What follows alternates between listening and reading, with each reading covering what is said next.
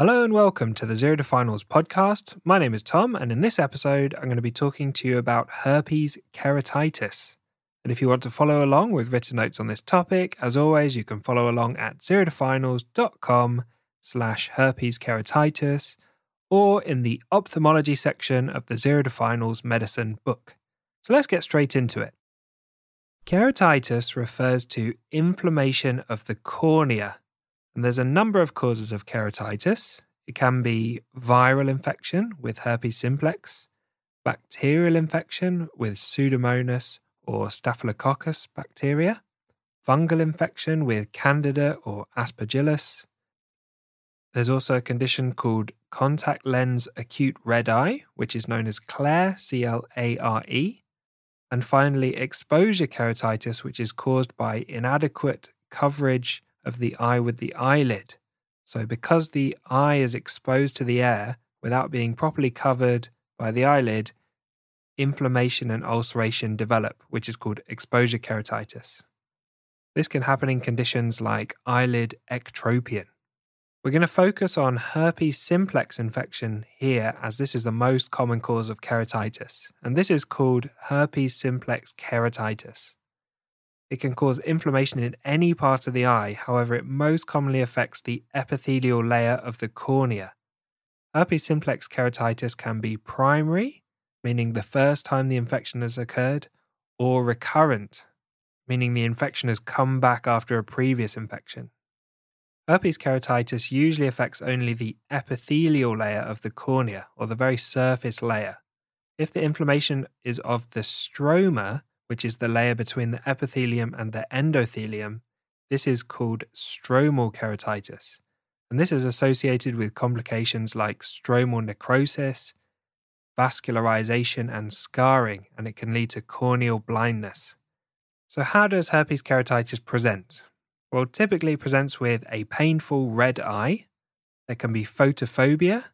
There can be vesicles around the eye, which are fluid-filled lumps around the eye. There can be a sensation of a foreign body, so the patient might feel as though there's something stuck in the eye. The eye will water quite a bit, so you get a watering eye, and it can cause reduced visual acuity. And this can vary from subtle reduced visual acuity to very significant prominent reduced visual acuity.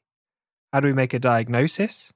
We use staining with fluorescein, which can show a dendritic corneal ulcer. And dendritic is a word that's worth remembering, as this describes the appearance of branching or spreading of the ulcer. And it's worth looking up some pictures of dendritic ulcers so that you're familiar with the appearance.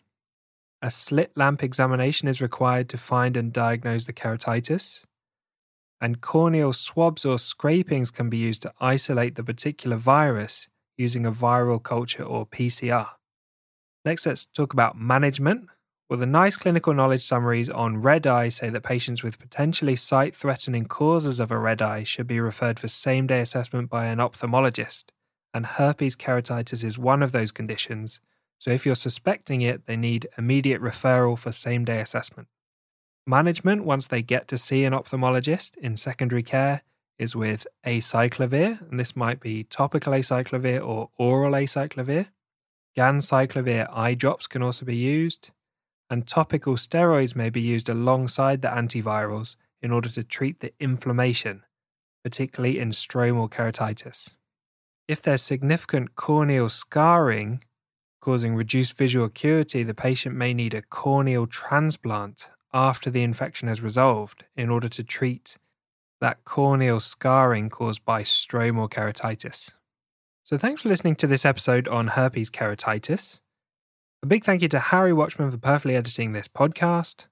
If you like this podcast and you found it helpful and you want written notes on this topic and all the other podcast episode topics, head over to Amazon and pick up a copy of the Zero to Finals medicine book. The Zero to Finals pediatrics book is also recently available and does a similar thing for your pediatrics exams.